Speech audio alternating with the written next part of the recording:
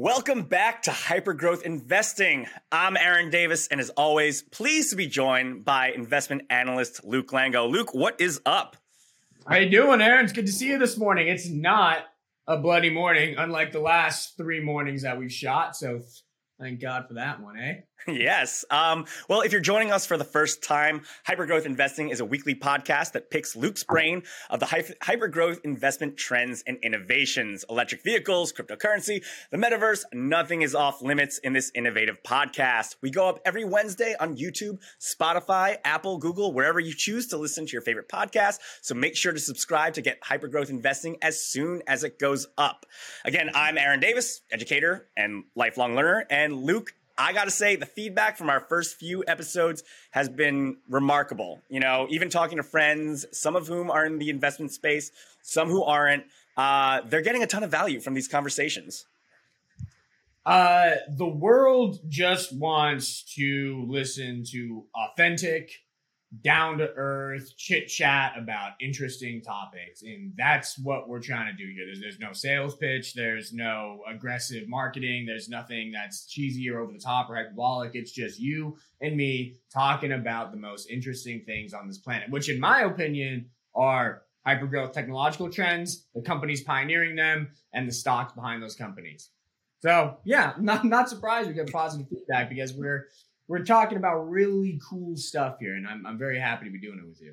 Well, to your credit, I think it's also a testament to the sheer amount of information you process and sift through on a daily basis. And again, that you're willing to share with just, everyone. So one of my favorite things is that I like to write things down. I know I'm all about technology, and I'm like all about digital this, digital that. But at the end of the day, I love a G2 Pilot 1.0 pen. Don't give me that 0.7 stuff. That's too thin. I like the thick pen. And I just write down every day all these notes on all these different stuff. And as you can see, it's just, For our audio listeners, Luke has got a giant book just full of notes that I don't even want to know. It's supposed to be a sketchbook. How long have you had that? Well, I get a new one like every 3 months. So that's how often I go through these things. Wow.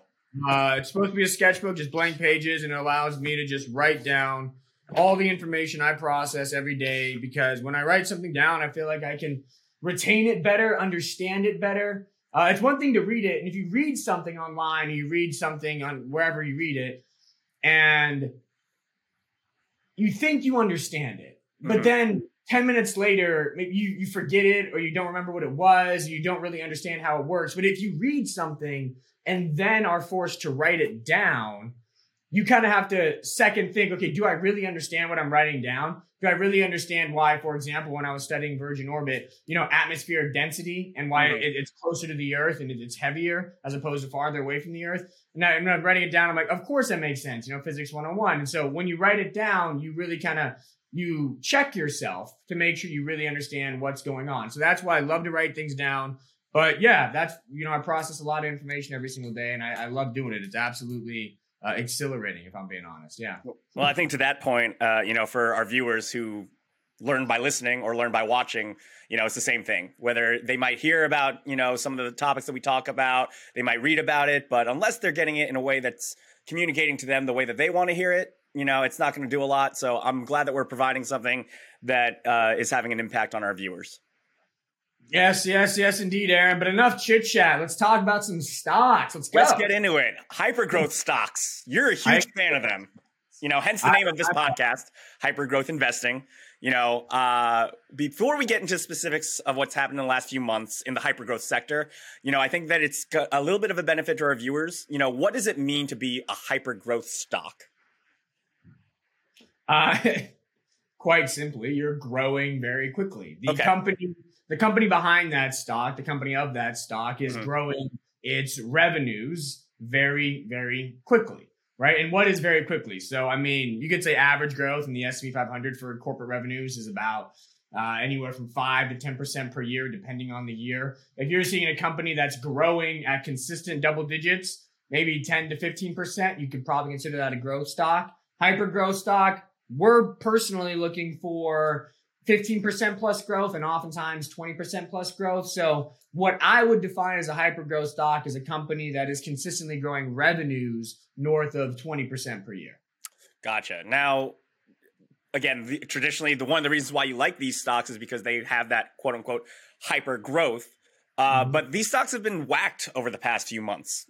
Are there opportunities in there for, investments to be made when these stocks that you love are taking these kinds of hits? Absolutely. I mean, we're seeing enormous opportunities in the hyper growth tech sector of the market. In fact, in my entire investing career, I think this is probably the single best buying opportunity I have ever seen for long-term investors. Near-term volatility will probably persist. Things will probably remain choppy, but in a 3, 5, 7-year window, buying at these prices, some of these stocks is absolutely, it's one of the best financial decisions I think anybody can make right now. So we're recommending folks buy the dip in certain hyper-growth tech stocks. It reminds us a lot of the 2001, 2002 wipeout in tech stocks, right? Remember back then, you have to understand that when markets move, they move in like huge waves. So a rising tide lifts all ships and a sinking tide drowns all of them. Now, the problem therein is that you get indiscriminate buying and selling. So let's go back to 1999, 2000. You had this rising tide lifting all these tech stocks amid all this hype. It was indiscriminate buying. Investors didn't care what the company specifically did, what its fundamentals specifically were, what the management team did, or what their experience was. All they cared about is if it was attached to technology, attached to the internet, had a .com domain. So they bought up everything, indiscriminate buying. And what that created was a bubble, which led to so much fear that in 2001, 2002, you had indiscriminate selling. So it didn't matter if the company had strong fundamentals, if the company had an amazing management team, if the company had great growth potential, great profitability potential, if it was a technology stock, if it had a .com domain, if it was hyped up in 99, 2000, it got crushed in 2001, 2002. Now, for some of those stocks, the crushing was totally warranted. Pets.com, Boo.com, Webvan, totally warranted. But guess what other companies were in that massive sell-off? Amazon stock dropped below $10 in 2001, 2002, I believe. Netflix stock dropped below $10. Google hadn't IPO'd yet. Microsoft stock dropped very, very low. Apple stock dropped very, very low. So you saw these really great companies just get washed up in the sell-off when they didn't deserve to be washed up in the sell-off. They just got sucked into this indiscriminate, fear-driven selling, and that created some enormous, amazing, once-in-a-decade buying opportunities into what ended up being the biggest stock market winners of the subsequent 20 years, right? From 2002 to 2022, Apple stock, Microsoft stock, Netflix stock, Amazon stock were the market's biggest winners. We think a similar shakeout opportunity is emerging today. Because of rising interest rates, the fear of rising interest rates, because of the fear of inflation, because of the fear of tighter monetary policy and extended valuations in the tech sector, and the massive run-up that tech stocks had in 2000, you're seeing indiscriminate selling across, fear-driven indiscriminate selling across hyper-growth tech stocks. And they're just getting crushed and crushed and crushed and crushed. Some of the stocks absolutely warranted. The selling is absolutely warranted. But for others, it is not. And it's creating very, very, very good opportunities to buy what could be the market's biggest winners over the next 10 to 20 years at prices you may never see again. And I earnestly, to the bottom of my core, believe that is the case today. Now, again, I think it's important to separate the difference that the prices that we're seeing doesn't necessarily mean that these businesses aren't taking in revenue, correct? Price is not truth. There's an old Wall Street saying that price is truth and price is not truth. Price is a reflection of near-term expectations, near-term volatility, near-term trading. Eventually, price becomes truth, but price is not always truth. We've talked about the dog walking example, the fundamentals in the stock price, right? The person is the fundamentals. It's going to go on a walk in a very orderly fashion. The dog is the stock price. It's going to go all over the place. 5 steps ahead, 5 steps behind, stop and take a piss, stop and sniff the grass, whatever it may do. Right now, we're seeing the dog way behind the person. The stock price is way behind the fundamentals for a lot of these companies. And yes, when you look at a stock that's getting crushed, it does not mean its fundamentals are weak. It just means the macro sentiment is weak. And in a lot of these cases, what you want to find is you want to find stocks that have been crushed because of this macro sentiment, but which still are supported by very, very strong operational fundamentals where their businesses are firing on all cylinders. And we're seeing a lot of those opportunities in the market today. Can you give us a few examples of businesses that are doing that kind of thing? Because again, it's one thing to talk about this thing in theory, but to have a business that illustrates, to your point, again, indiscriminate selling, but also taking in revenue and again, succeeding as a business, but that isn't reflected in its price. Right. So a great example of this would be Open Door. Okay. The ticker is OPEN. Now, Open Door is an iBuyer, right? And it's a hyper growth stock. It's been crushed because of its hyper growth nature. And then there's been a lot of bear arguments against it. Like it's a low margin business. It's a capital intense business. It's a commoditized business. But the way we see Open Door is as a company that is literally just an early stage Amazon for houses. Because if you go back to 2001, 2002, what were they saying about Amazon? They were saying, one, it's a low margin business. It's never going to make money, which indeed it is. The margins on Amazon.com, the retail side, are very, very low. Two, it's a capital intense business. In order for Amazon to scale and do what it wants to do, they need to build, buy, and expand their distribution centers. They need to build all these distribution centers across the world so they can get product to people very quickly, very capital intense. And three, it is somewhat commoditized, right? Anybody can start a website online and sell stuff online. So it's very competitive and commoditized in that sense. Yet despite those three big things, Amazon has become a $1 trillion company. And it's done that because all these three factors don't matter if what you're doing is providing a service that is cheaper, faster, and better for people so that more people flock to that service. Because when more people flock to that service, you get scale.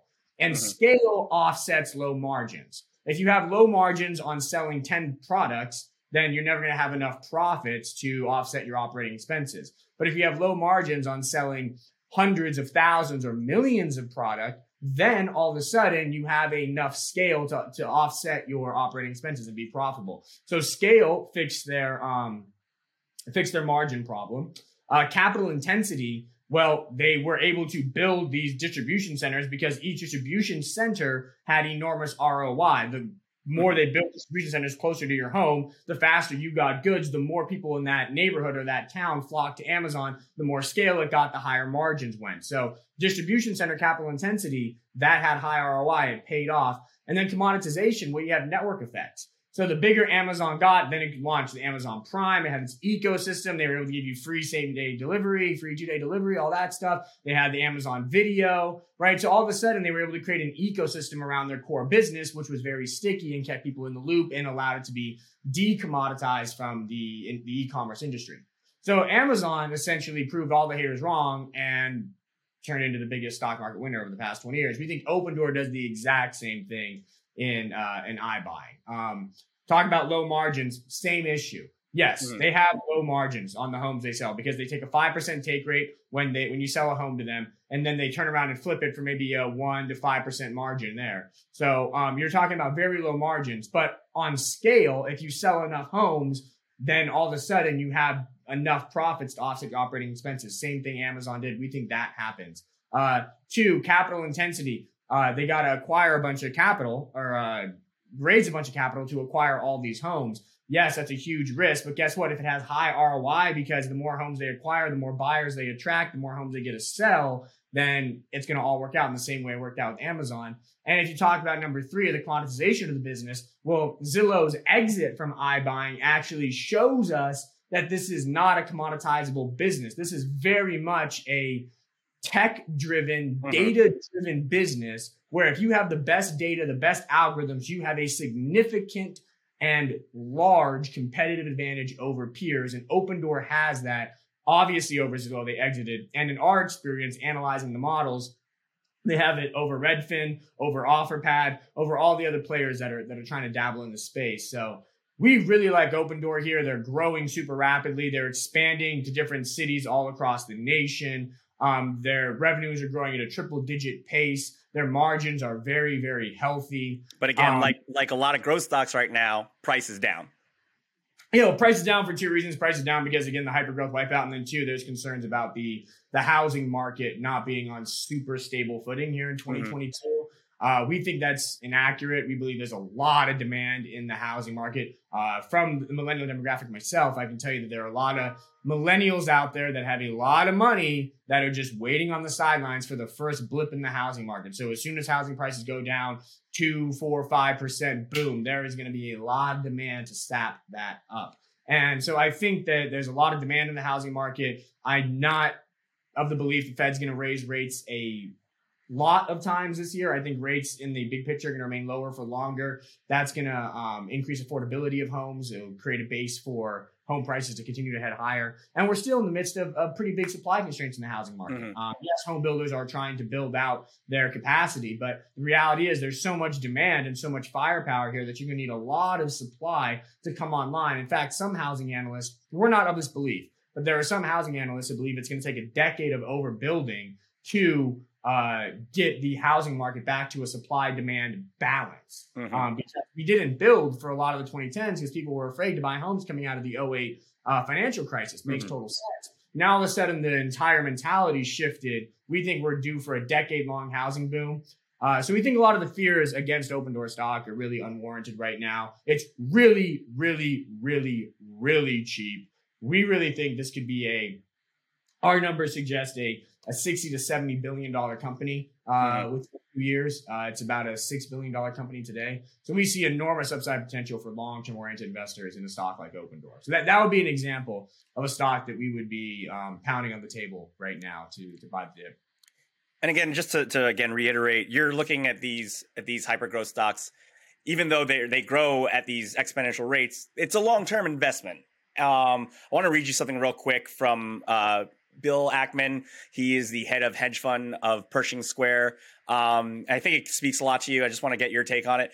Many of our best investments have emerged when other investors whose time horizons are short-term discard great companies at prices that look extraordinarily attractive when one has a long-term horizon. Yep. Yeah. Bill Ackman said that last week after Pershing Square bought a stake in Netflix. Okay. Because Netflix had tanked after their earnings report due to slowing subscriber growth. So he's obviously saying, hey, we came in here and bought this dip because everyone's freaking out about Netflix's slowing subscriber growth. But in actuality, Netflix is this dominant streaming video business that's not going anywhere anytime soon. And if you have a multi-year horizon on this investment's going to work regardless of the slowing subscriber growth here in the first quarter of the year. So that's his thinking. And yes, we with respect to Netflix, we don't share that entirely. But with respect to investments in general, we agree with that thinking. Again, it goes back to something we said in previous episodes, in that the people that move the markets, ownership of the market is pension funds, is retail investors. Like, these people are the big owners of the market. And they don't move all that often. They buy and hunker down. The day-to-day stuff is driven by option traders, driven by hedge funds, driven by quant shops. Those guys are benchmarked against quarterly returns, annual returns. So they're all focused on trying to chase the next best thing in a near-term window. But the reality is that the fundamentals do not change all that often. And so you want to stick with, if you're somebody who is a long-term investor, you want to stick with stuff that has a very favorable long-term outlook. And Opendoor matches that. Netflix does to an extent too. We just don't think the valuation is super attractive on Netflix yet. Whereas on a stock like Opendoor that's been completely washed out, you're getting a very attractive valuation on a company that has a ton of long-term potential to redefine the housing industry, which we think they will do.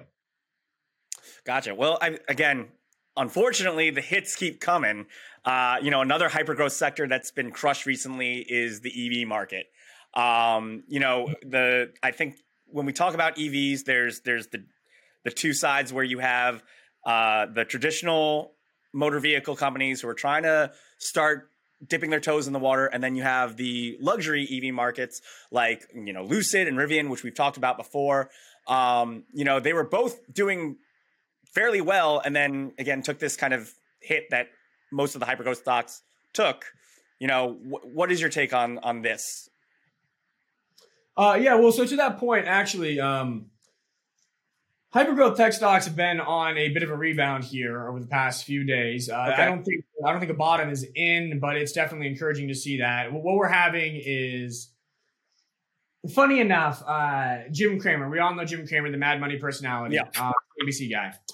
He, on his Mad Money show on last Thursday evening, went on Mad Money and had this like little toy setup of the ARK Innovation ETF. And for those who don't know, the ARK Innovation ETF is an ETF run by Cathie Wood, and the holdings in that fund are exclusively hypergrowth tech stocks. We're talking Zoom, Coinbase, Teladoc, Square, Block, I guess they're called now, Roku, Tesla, those are your core holdings. So anyways, he had this kind of like toy setup of the ARK ETF, and then he got this bottle of whiskey and kind of poured it all over the ARK ETF, saying, "What a waste."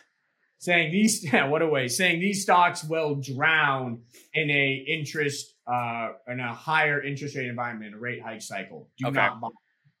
The next day, the ARK ETF rose about 3 or 4% on Friday. Then on Monday, it rose 9%. And here we are on Tuesday. And last I checked, it was up about another 2%. So net, since Jim Cramer's kind of whiskey pour, the ARK ETF, which told nobody to buy and everybody to sell, is up about 15%. The reason for this bounce, in our opinion, is short covering. That we saw a lot, the short interest in hypergrowth tech stocks has risen and accelerated over the past few months as everybody's kind of piled in saying these stocks will not work in a rate hike environment. The Fed's going to hike rates. Let's bet against hypergrowth. Let's bet against hypergrowth. Let's bet against hypergrowth. So the short interest in a lot of stocks like Open Door, like Square, like Teladoc has risen dramatically over the past few weeks and months. Now it's risen to a point where now we have earnings season on the horizon. And last week we heard from Apple, we heard from Microsoft, we heard from ServiceNow, we heard from Atlassian. All those big tech companies reported fantastic numbers, with the consistent theme being technological transformation still happening. In fact, it's accelerating. It's getting better. It's getting bigger. It's getting stronger. And now this week we have, what are all the companies that are reporting? Hold on, I wrote it down. We got Google, PayPal, AMD, Electronic Arts, Facebook, Spotify, Dynatrace, Amazon, Activision, Snap, Pinterest, Unity Software, and so many more names reporting earnings this week. There is a fear among short sellers that really piled into their short bets against hypergrowth tech stocks that these tech earnings are going to be really strong this week. And if they are, that could create a short squeeze moment where stocks could pop. So you're seeing a lot of covering ahead of the earnings reports. Because these shorts are kind of fearful that these stocks could pop here. So it's a bit of a minor reprieve. But the bigger picture here is that even after all these earnings reports come out, let's say they're very good, we get this massive short squeeze in hypergrowth tech stocks, these stocks rally 20, 30, 40% in a matter of weeks. That's very possible. If we get that, we still think that come early March or late February, the earnings high, so to speak, will wear off. And investors will then be looking at still red hot inflation and a still hawkish Fed, which is what has been scaring hypergrowth tech stocks for the past 12 months. And so we think that actually the trajectory of hypergrowth tech stocks over the next few weeks could be this pretty sizable rally in the midst of earning, met by selling pressure after earnings season ends to what could be a pretty sizable drop starting in early March on fears of the hawkish Fed. But on that point, we actually think that sell-off reverses course and turns into an even bigger rally over the subsequent few months, because there's this whole theme out here that long duration assets, so any asset, any stock, crypto, whatever it may be, that is valued off of something that's going to happen well into the future, 2025, 2030, long duration assets do not work in rate hiking cycles because when interest rates go higher, they have a disproportionately large and negative effect on the net present value of future cash flows for those companies that are based off of 2025, 2030 potential. That's Finance 101. Makes a lot of sense. And that's the consensus everybody's adopting. But interestingly enough, we looked into that. We looked into the data. And there have been 4 rate hike cycles over the past 20 years. 30 years, since 1990. In each of those 4 rate hike cycles, The average returns, we looked at the average returns of the Dow Jones, the average returns of the S&P 500, the average returns of the Russell 2000 Growth Index, and the average returns of the Russell 2000 Value Index. The average returns through the 4 rate hike cycles were highest for the Russell 2000 Growth Index, and they were lowest for the Russell 2000 Value Index. So contrary to popular belief, contrary to what the textbook tells you, contrary to Finance 101, over the past 4 rate hike cycles, historically speaking, growth stocks have outperformed value stocks during those cycles. Totally counterintuitive. But the reason being, in our opinion, is that markets are forward looking. They're discounting mechanisms. They don't price things in when things happen. They price things in before things happen. So growth stocks tend to struggle leading up to a rate hike cycle because the Fed usually telegraphs rate hikes, right? They're well ahead of the market. They're saying, hey, market, we're going to hike rates. We're going to hike rates. We're going to hike rates. They preach it for months and months and months. During that preaching time, before the rate hike cycle actually starts, growth stocks get slammed because they get the valuation reset. That's when the valuation reset happens. But once the Fed rips the proverbial Band-Aid off and they actually start hiking rates, the growth stocks tend to actually outperform because they've already been repriced for higher rates. And at that point in time, it's all about earnings. Earnings drive the stocks, not interest rates. And growth has all the earnings. So that's why we actually think that once the Fed does start to finally hike rates, the valuation resets always happened. The ARK Innovation ETF is off 50, 60, 70%. I mean, it's been slammed. The valuation resets always happen. So once the rate hikes start, now it's going to be all about earnings. And guess where all the earnings are? Zoom has the earnings. Square has the earnings. Roku has the earnings. Tesla has the earnings. Those are stocks that we think could really perform well in a rate hike cycle environment, contrary to popular belief, because they've already been repriced and now their earnings are going to power them higher. So that's kind of how we're viewing things from a, yes, things have been bad, but they're starting to get better. They could get a little bit worse, but then we think within the next few months, things should get a lot better for investors in these names. You know, I think that was a really long roundabout way to get the answer to my question, but I think that is what you just described really is kind of what we're seeing in the EV market with, you know, you have these luxury companies who are making these promises of these luxury EV vehicles, which are, you know, as you always talk about, the top innovators, the top people in their fields. Right. And, you know, it looks like maybe 2023 to 2025 is going to be those big years where EVs are going to take off. Yeah, I mean, in the EV market, you're seeing a lot of innovation, a lot of disruption, a lot of creative destruction. And we think that names have been wiped out. Lucid has been wiped out. Rivian has been wiped out. Canoe has been wiped out. Arrival has been wiped out. Workhorse has been wiped out. Lordstown Motors has been wiped out. Anybody that's an EV startup has been wiped out. Now, some of these names are great buys. Some of them are not. Again, when you think about the EV industry, it's going to look a lot like the auto industry birth of the early 1900s, where you had hundreds of companies come out at the onset. And then when all was said and done, only 5 or 6 were left standing. Same is going to be true for the EV industry. You have dozens upon dozens of EV startups looking to make it big. Only a couple will be left standing. But we think names like Lucid and Rivian are obviously going to be names left standing. And they are fantastic companies with fantastic management teams, very impressive engineering squads. Their technology is second to none, and they're ready to start ramping production this year. So we think names like that are definitely strong buys on the dip. Rivian, a little bit less so. The valuation there is a little bit less palpable than it is on Lucid. We think the valuation on Lucid is a bit more palpable, especially because Lucid's thing is their battery. Their battery is supreme, right? They got that 500 plus miles of range. When you have a battery that can go in a car and power 500 plus miles of driving range, you have a battery that can do a lot of different things. Because batteries are versatile, right? They have they're multifaceted in terms of their applications. So Lucid, we think actually has huge potential in the energy storage market, which is a market we're really excited about. We think that the battery tech they developed can be applied to the energy storage market, lithium ion battery energy storage solutions, and that could be an entire another leg of growth for them. Just like Tesla has their energy storage department, right? So we think Lucid actually has a bit more of a compelling long-term story than Rivian. Having said that, both are fabulous companies. Both stocks have been wiped out. It's definitely time to start looking at names like that. Mm-hmm.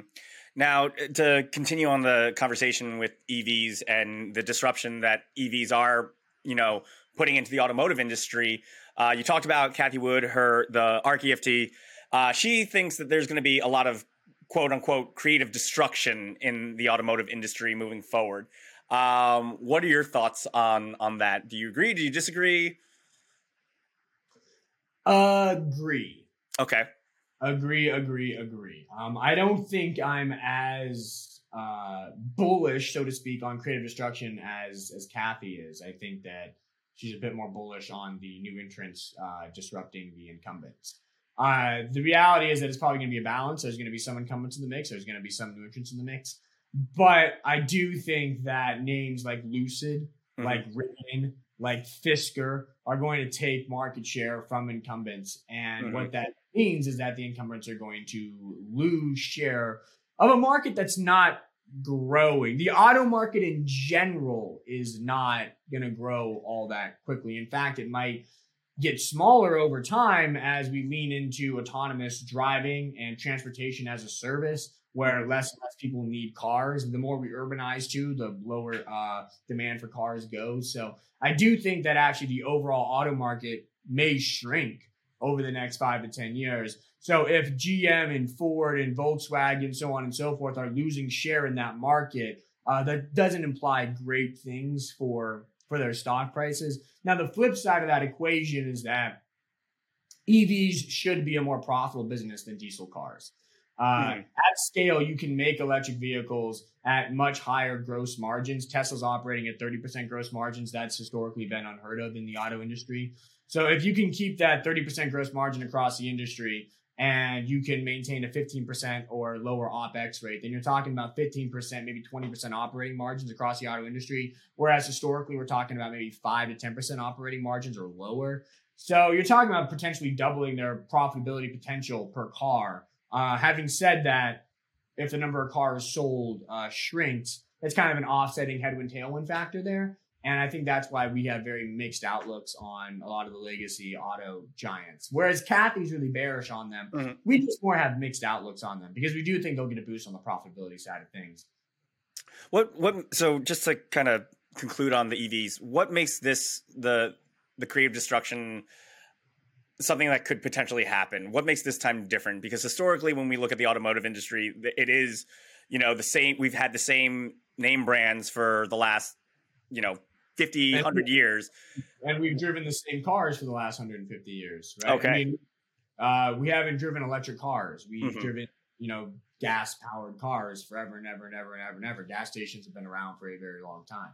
So this is a great discussion more broadly of what allows for disruption. Innovation allows for disruption. When you have new innovations and new technologies and new platforms come to market and they're actually viable, that allows for disruption because oftentimes the legacy incumbents are not the ones pioneering that disruption. They're simply not incentivized to. If you have a cash cow, you're going to milk the cash cow. You're not going to think about raising a new cow, right? Humans are very short-sighted. They want profits now. They want money now. They want to be rich now. And so when I have a cash cow that's giving me money now, I don't care about the next cow. I'm just going to milk this cow till it dies. Meanwhile, you got the hungry startup that doesn't have a cash cow that desperate to find a cash cow. So they look for innovations. They look for disruptions. They look for new technologies. And eventually one or two of them stumble upon something that's groundbreaking. When that comes to market is when you get wide-scale disruption. So I think that's what makes this time different is we finally have innovations that are viable replacements to the status quo of gas-powered cars. Gotcha. Well, one of the things we talked about last week, and again, I want to touch base a little bit about because I think that after last week's conversation, a lot of people are curious on your take of what has happened on the broader market health. You mentioned that as a result of it, we're going to have potential rate hikes in March. Has this so-called craziness in the market passed this, or are we looking at again more ebbs and flows in the next few months? Well, as we mentioned in previous episodes, Aaron, 2022 is going to be defined by a tug of war between valuations and earnings growth. P multiples have to come in because of interest rate hikes. There's a question about how much they have to come in because there's a question of how much the Fed's going to hike rates. We're of the belief they're not going to hike rates that many times. Some analysts are out there saying 6-7 hikes in 2022. We think that is complete cuckoo. We think it's more like 2 or 3 rate hikes in 2022. So we think P multiples don't have to come in a lot, but they still have to come in some. And then earnings per share growth. We're not terribly confident on it, but the reason the market's kind of stabilized is that we've had really good earnings. The first week of earnings was not so great. Netflix did not kick things off the right way, but the subsequent week was amazing. Apple, record numbers. Microsoft, record numbers. ServiceNow, record numbers. Atlassian, record numbers. And the best part about it is they all gave great guides. Like, it's not just they were, because the important thing to understand about earnings is that everybody pays attention to revenue and EPS beats, but that's kind of hocus pocus bogus now. Like, it's not important. What's important is the guide. What's important is, are things getting better or are things getting worse? And Netflix, for example, beat across the board. They beat on every metric. Yet the stock collapsed and it spooked the entire market because the guide was weak. They said things are going to slow down in the first quarter. Microsoft, Atlassian, ServiceNow, Apple all said the opposite. They said things are going to get better this quarter. In fact, Apple had really profound comments. Tim Cook had really profound comments saying that supply chain pressures are easing and inflation pressures are improving. Now, this is the world's largest hardware manufacturing company. There is no company on the planet, and arguably no man on the planet, that has a better handle on the supply chain disruptions globally than Tim Cook and Apple. And so if they're saying supply chains are getting better, then that's really positive commentary. And then we also got a bunch of PMI data this morning, Purchase Manufacturing Index data this morning. The German PMI, the Italian PMI, the English PMI, the French PMI, the Spanish PMI, the Eurozone PMI, the US PMI. And pretty much all of them are pointing to improving supply chain issues. Now, why is that important? That's important because supply chain issues are a big driver of inflation. If supply chain issues improve, inflation pressures ease, which means the Fed doesn't have to hike rates that much, which means valuations, PE multiples, don't have to come in as much. Couple that rationale with the fact that earnings are all of a sudden starting to look pretty good, then this equation of PE times EPS equals stock price, PE multiple doesn't have to come down that much. EPS might go up more than expected. That's why you're seeing stock prices start to head higher over the last week and a half. And that's why we're starting to see a bit more optimism in the market. Where do we go from here? I reiterate what I said just a couple, maybe like 10, 15 minutes ago. We think strong earnings will propel optimism back into the market. We think stocks will head higher on the back of strong earnings in February. But we do think that rally will be met with selling pressure after the earnings high wears off. I was going to say, is that going to be a temporary thing, though? It's going to look like this. I mean, we're going to go up. These are theoretical numbers. Do not quote me on these. We'll go up 10%. We'll come down 5%, and then we'll go up 20%. That's how we see things. We're going to rally here on earnings. We're going to get a pullback once everyone gets afraid of the Fed. Like, oh my God, what's going to happen when they hike? This is early March. Then they're finally going to hike, and everyone's going to be like, whoa, that wasn't so bad now, was it? 25 basis point doesn't hurt. And then all of a sudden the market's going to be ready to get in this rate hike groove. And then that's when we're going to see the secular stable growth that we have seen in stocks for the past several years.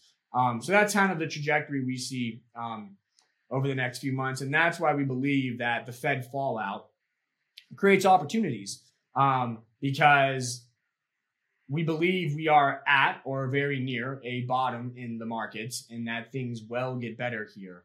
And when they do get better, they will get substantially better, not just a little bit better. So we do think that the Fed fallout creates some pretty compelling opportunities. But again, you got to wait out some volatility here and just kind of embrace it with both arms. Got it. Well, let's shift gears real quick to cryptos. Biden's coming in with the regulation hammer, so to speak. He called it a matter of national security. Is this bad news for cryptos? No. Okay. Contrary to popular belief, again, we think it's not bad news for cryptos. We actually believe the best path forward on the regulatory front for cryptos is for governments to, thus far, it's been no regulation or ban cryptos. Okay. But the best thing for cryptos, regulatorily speaking, is the middle ground of regulation. Let's regulate them, not ban them, still allow them, but create a regulatory framework which will add stability to the market, add transparency to the market, and in doing so will allow more participants to be comfortable with and come into the market. Okay. It seems that's what the White House is doing. The White House is thinking about adding regulatory framework to the digital asset market without banning them, and that is a positive step for the crypto market. India is doing the same thing. So India just released a proposal to put a 30% tax on cryptos and NFTs and all things digital asset related, on income related to those assets. And while that may seem kind of scary because that puts those assets into their income earned from those assets into the highest income bracket in India, we actually think, again, it's a good thing because it shows that India is not going to ban them. You know, the worst thing that could happen here is a ban. And without regulation, you're never going to get mainstream acceptance because a lot of people simply won't get into things that aren't regulated because they don't feel safe. So the best thing that could happen is this middle ground regulation. And we think the world is starting to pivot towards that. And that's why you didn't see Bitcoin react negatively to the White House news. The White House news hit, Bitcoin hardly moved. Bitcoin's actually up since the news hit. So I think that you're seeing the market digest it in a very good way. And we think that's the right way to digest this news. So my question when it comes to regulating crypto is, I think the conversations that always kind of comes up with when you talk about cryptocurrency is the idea of decentralization, the idea of coming away from, you know, big financial institutions that are regulated. How does regulation play into the idea of decentralization? So that's where things get real tricky. You got to walk this fine line of regulation, decentralization, because full decentralization would imply no regulation, and full regulation would imply no decentralization. Yeah, I think there's a yin and yang harmony here to be reached. That some regulation keeps bad actors out. I mean, nobody would agree. I believe nobody would agree that rug pulls in the crypto market, like the Squid Game rug pull. Do you remember the Squid Game rug pull? Yeah. Yeah. So there was, the hugely popular Netflix show Squid Game. After it debuted and everybody was talking about it, and it was a global phenomenon, there were these anonymous developers who launched this Squid Game token that basically said they were creating this kind of metaverse game where you would play the Squid Game and then you would get Squid tokens back. The problem therein is that once you bought Squid token, you couldn't sell Squid token. And so it created this insane buying pressure because there was no selling pressure, literally none, caused the token to skyrocket. Meanwhile, the folks who developed it, held all the tokens basically, and then they just pulled the rug and sold all their tokens at the peak, and it went to zero. Yep. So I don't think anybody would agree that is good. Full decentralization cannot stop that. We've seen rug pulls continue to happen in a fully decentralized model. So regulation is a value add to the sense that it can stop the rug pulls like that. It can stop scams. It can stop corruption. But it can't overstep. So what does that middle ground look like? I have no clue. And nobody really does. We're figuring it out. Just like we were figuring out the internet 20 years ago. We're still figuring out blockchain. We're still figuring out cryptos. I know the answer between regulation and decentralization lies in some harmony between the two. Does that mean 50-50, 80-20, 20-80, 30-70? I have no idea. But I have confidence that over the next few months and years, we're going to figure it out. The world's going to figure out how to harmonize decentralization and regulation to create blockchain projects, economies that work for everybody, are fair, and don't include rug pulls like the Squid Game rug pull. We've also heard a lot of chatter moving on about a so-called Ethereum killer. Do you think there's any merit to that? Ethereum is here to stay. Let's make that abundantly clear. Ethereum is a very solid layer one, and it is here to stay. Having said that, real quick before you go any further, and I know that this is something that every time we talk about layer one, layer two, I have to take a quick second to reframe my mind. But for people who aren't as savvy as you, I'm not even going to say us, but you, can you just go over real quick what designer coins are and the idea between layer one and layer two? So think of layer one as the infrastructure. Okay. Think of it as like data centers or cloud compute in the internet. It is the platforms upon which people can build blockchain projects, build decentralized applications, build those things. So Ethereum is king layer one. It is the platform upon which a lot of developers develop decentralized applications or create NFTs, and so on and so forth. So Ethereum is not going away anytime soon. But because it became so popular so quickly, and it was not designed for scaling, it has usually high gas fees or transaction fees in the platform. It can be quite slow. And those challenges are quite annoying to a lot of developers. So there's been an exodus, definitely. The data shows this. And among the folks we talk to, we know a lot of people in the community that are developing on the blockchain. A lot of devs are moving away from Ethereum. And they're Cardano, they're building on Cardano. Solana is a really popular one. They're building on Solana. And so we're seeing definitely this exodus away from Ethereum. So the way we look at it, Ethereum killer, the layer one market is going to grow tremendously over the next 10 years. Because as the blockchain economy grows, demand for the infrastructure which builds decentralized applications will obviously grow too. The whole layer one market's going to grow. This whole pie is going to get way bigger. But Ethereum's slice of the pie is going to get smaller and smaller and smaller. That's our, because there are other layer ones that are addressing the challenges of or the shortcomings of Ethereum and doing so very robustly, and that's attracting more developers. So then the question with Ethereum becomes, does its market share erosion offset the growth of the overall pie? Right? Because if market share erosion is more severe than the growth of the pie, Ethereum is not a great investment. If the pie grows by more than Ethereum loses market share, then Ethereum is a great investment.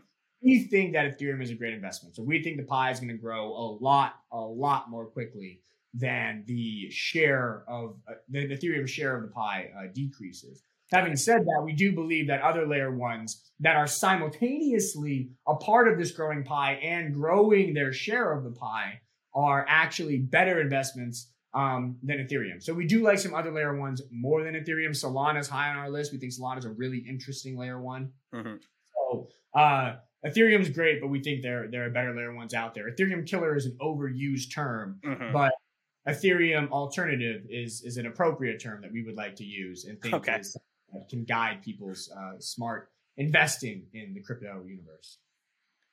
So you talked about Solana, you talked about Cardano. Are there any other cryptos that you have on your radar right now that maybe aren't at either layer twos or other layer ones that are piquing your interest as you continue to delve into this new sector? Yeah, I mean, there are quite a few of cryptos on our radar right now. I think the name of the game in the crypto markets is selectivity. We've been over this before. Crypto market is very similar to where the .com market was in the late 90s. That means a shakeout is coming. That shakeout will wipe out a lot of cryptos and it will present amazing buying opportunities in other cryptos. We're starting to get really bullish on a certain group of high quality cryptos. I can't, for the purposes of our own portfolio, for the purposes of our subscribers and our clients, I cannot disclose a lot of these names, but I can say that in certain high quality projects, we are getting very bullish on the opportunities presented right now. Because what are the things that you look for in these? What are the things that you look for when somebody says to you, Luke, hey, I got this coin. I think it's going to be a great coin. I think it's going to take off in the next 5-10 years. It's going to. What do you look at? What are you looking at in those coins when somebody brings to you something that you've never heard of before? That's a fabulous question, Aaron. What are we looking for? One, give me something that's tangible and real today. I don't want hype and a fairy tale dream of what's going to happen in 2030. You can give me that. But if you're going to give me that, show me what you're building today. Show me that it's operational today. Show me that it's working today. So that's why we like Sandbox and Decentraland quite a bit, is that they do have this fairy tale pipeline dream of building this digital world, the metaverse. But there's something that exists today and for people can Yeah, participate in. there is something that exists today. You can go online, you can play in those worlds, you can interact with those games. DeFi Kingdoms, the ticker is Jewel. That's another one that's it's operational. So I need something operational. If you don't have something operational today and you're just feeding me a pipeline dream, get out of here, because that sounds a lot like people who just bought a .com domain in 1999 and weren't actually selling anything to that .com domain, weren't monetizing that .com domain, just simply said, we have a .com domain and we're going to do something special. Not good enough anymore. Okay, not going to cut it. So give me something real, give me something tangible. 2, we do not like anonymous developers. Okay.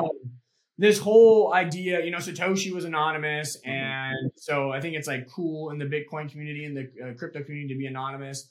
I don't like that because it doesn't give me security in who's building it. Because the reality is the blockchain economy, the crypto universe is going to change a lot, so much over the next 10 years. And when you have a lot of change, that requires a lot of adaptation, which is a result of strong execution. How do I, as an investor, have faith in strong execution if I don't know who's behind the platform, who the main devs are, right?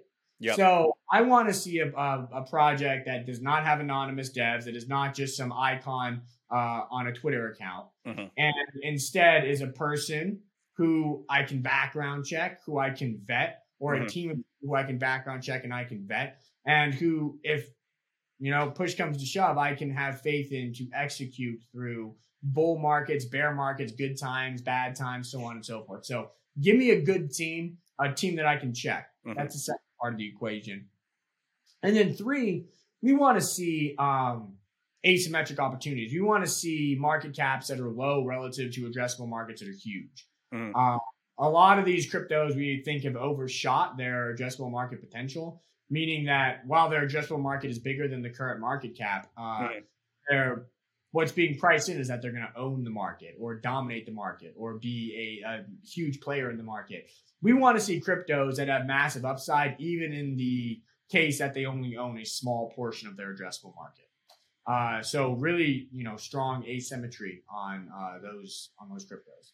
Those are pretty much the 3 things that we're looking for right now that we think are the most important elements of a crypto. Beyond that, we're looking for just discrete catalysts and discrete opportunities, such as, I don't want to say anymore because I might give away some picks. And I don't know. All right. I'm going to stop myself there. No, totally. No, I get it. And I think that, again, even for anybody who's looking to just invest, whether it's cryptos or whether it's a hypergrowth stock, what you're talking about is something that I think that, some people may overlook. Somebody's investing in a company, but they don't have anything to show for it, or somebody's investing in a company and there's, just a single person on the website that's the developer, when, again, as to your point, it takes a team to build something that's going to be successful. Yeah, well, I think on that front, the hypergrowth tech stock meltdown of the past 12 months serves as a dire warning sign to crypto investors. Okay. Let's go back to Opendoor for a second. All right. Over the past 12 months, Opendoor stock has crashed from, it reached a high of like $35 and it crashed to about $8 and change. So that's a massive wipeout. Yet during those 12 months, Opendoor, every single quarter, significantly grew the number of homes it sold, significantly grew the number of homes it bought, expanded to multiple cities, grew revenues at triple digits, improved profit margins, improved profitability, and blew analysts away with exceptionally strong guides in a housing market that was red hot. Operationally, the company did absolutely nothing wrong. Fabulous results, yet the stock still crashed. So imagine in the crypto universe if a similar anti-risk or risk-off sentiment hits, and you're left holding a crypto that isn't operationally awesome, that actually has no fundamentals to fall back on, what the wipeout there could be like. And so that's what scares us in investing in really speculative cryptos at this moment, is that we're fine investing in high quality cryptos because we know that if there is a drawdown, if there is a retreat, if there is a bear market, we have confidence to buy the dip. Mm-hmm. And that's what it's all about. You have to have confidence. A good investor only invests in things that he is willing to buy more of if it drops 20%. He or she is willing to buy more of if it drops 20%. That they are willing to buy more of if it drops 50%. That they are willing to bet the farm on if it drops 80%. Mm-hmm. That's what a good investor does. A good investor does not invest in something that if it drops 10%, they lose their shorts and say, I'm out, goodbye, sayonara. That's not investing, that's trading. And if that's what you want to do, then understand you have to have a near-term horizon, a huge risk appetite, and a willingness to lose lots of money without ever regaining it. When you're investing for the long haul. You understand that near-term drops are part of the game and that you have the utmost confidence in the long run. You're going to make your money back and then some. And it's going to be a fantastic wealth creating opportunity for you. So that's how we approach the crypto markets. We want to have confidence that if these things drop a lot more potentially, we are confident by the day. Well, I think that these conversations definitely are helping our listeners at least get the fundamentals of what it means to be a good investor. I'm learning something new every day, just in the cursory research that I'm doing just to keep up with these conversations that I have with you. But any last words before we wrap? Not that I can think of, Aaron. This is another fun episode. I really enjoy doing these every week. It's great I could honestly talk about this stuff for hours upon hours upon hours, and your ears would probably fall off and bleed a little bit, but I'll because I love this stuff. Like I said, I got this notebook. I got lots to talk about. So let's keep doing this. Let's keep informing people. And let's stay true to the authenticity behind our beliefs and our investments and what we think can really help people out in this market. Definitely. I love it. And we just want to thank everybody for listening. If you have any questions or comments for Luke, please leave them in the comment section. We'd love to hear your feedback on any topics you'd like us to cover and see if we can answer any of your burning questions. Until then, don't forget to like and subscribe, and we will see you all next week. Bye, all.